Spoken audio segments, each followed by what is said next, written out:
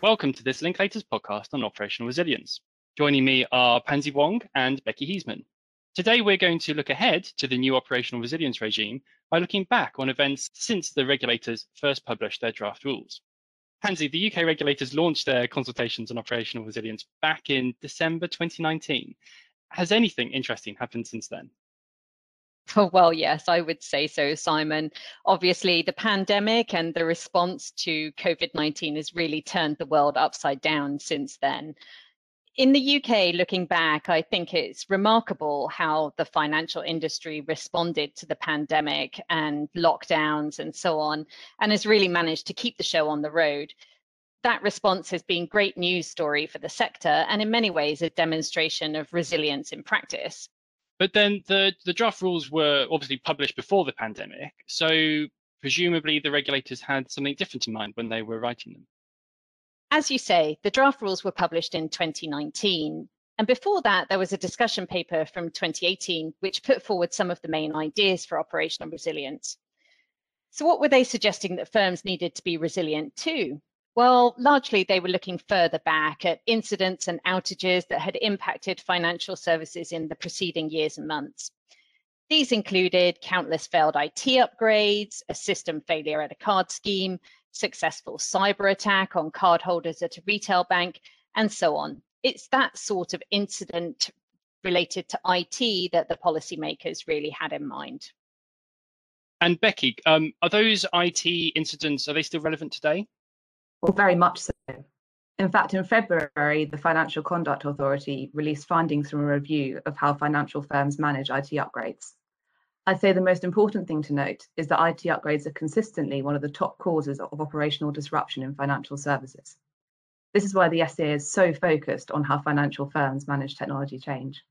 And what did the FCA find from its review? Well, one thing the FCA concluded was that stronger governance arrangements contribute to successful IT change. And actually, the longer you have those arrangements in place, the better. The FCA found a positive correlation between the longevity of technology change governance arrangements and a higher rate of successful IT changes. So I see it makes sense that well-established governance arrangements would lead to better outcomes. Is that what the FCA is saying? Well, that's absolutely right. So related to this, other things they highlighted were more day-to-day risk management, more automation, and more robust testing and planning, all made for better outcomes.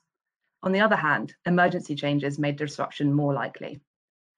This is unsurprising because when you're making urgent changes, this typically means skipping the assurance and governance steps you'd normally have in place.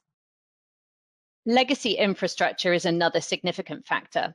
Again, unsurprisingly, the more you rely on older technology, the more likely you are to have emergencies relating to that technology, with a higher chance that it would cause major issues.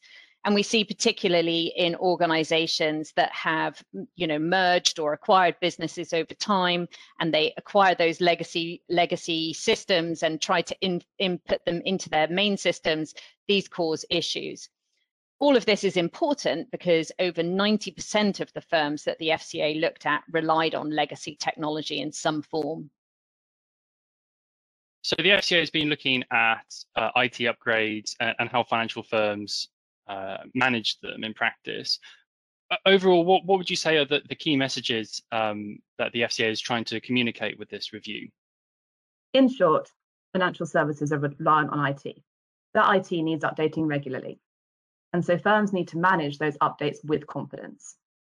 The FCA's findings shine the spotlight on the operational risks linked to technology change. There are plenty of operational risks out there, and some are far more headline than IT upgrades.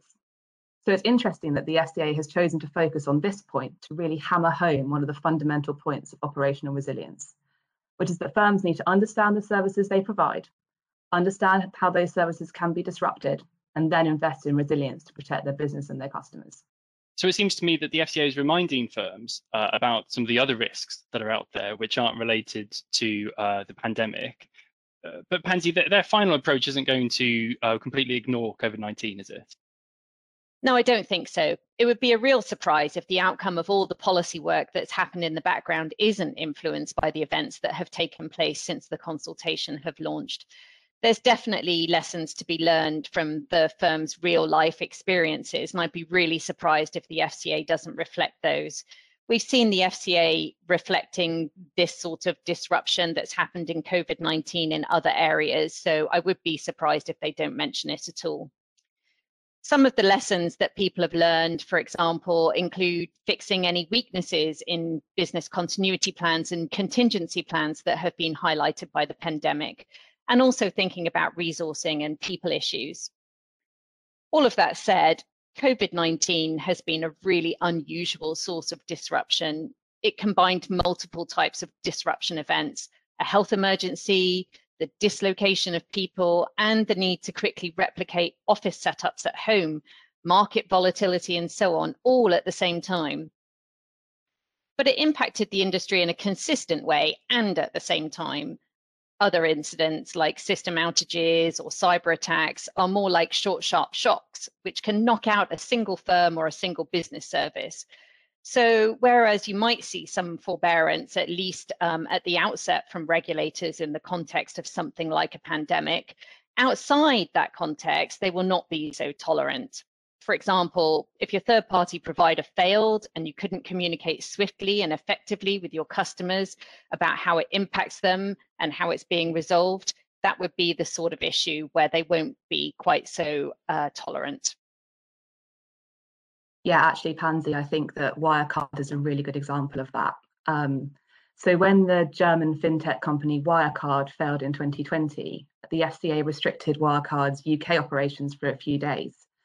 They had a knock-on effect on other firms which were relying on Wirecard services. And it's this kind of out of the blue incident which firms need to have in mind when they're looking to build their resilience. So you sort of need to think, if that happened to my business and a key provider was suddenly no longer available, how would I respond?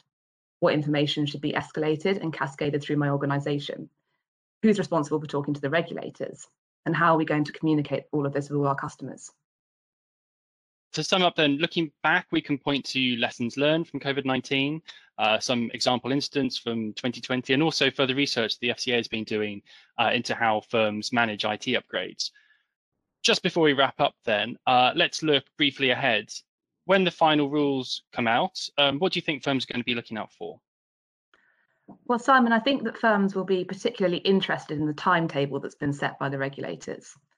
The draft proposed an initial 1-year implementation period to prepare for most of the rules to take effect, and then another 3 years before firms have to stay within acceptable levels of disruption. Now, given the amount of work envisaged by the new regime, this is a relatively short period to complete your regulatory change programme.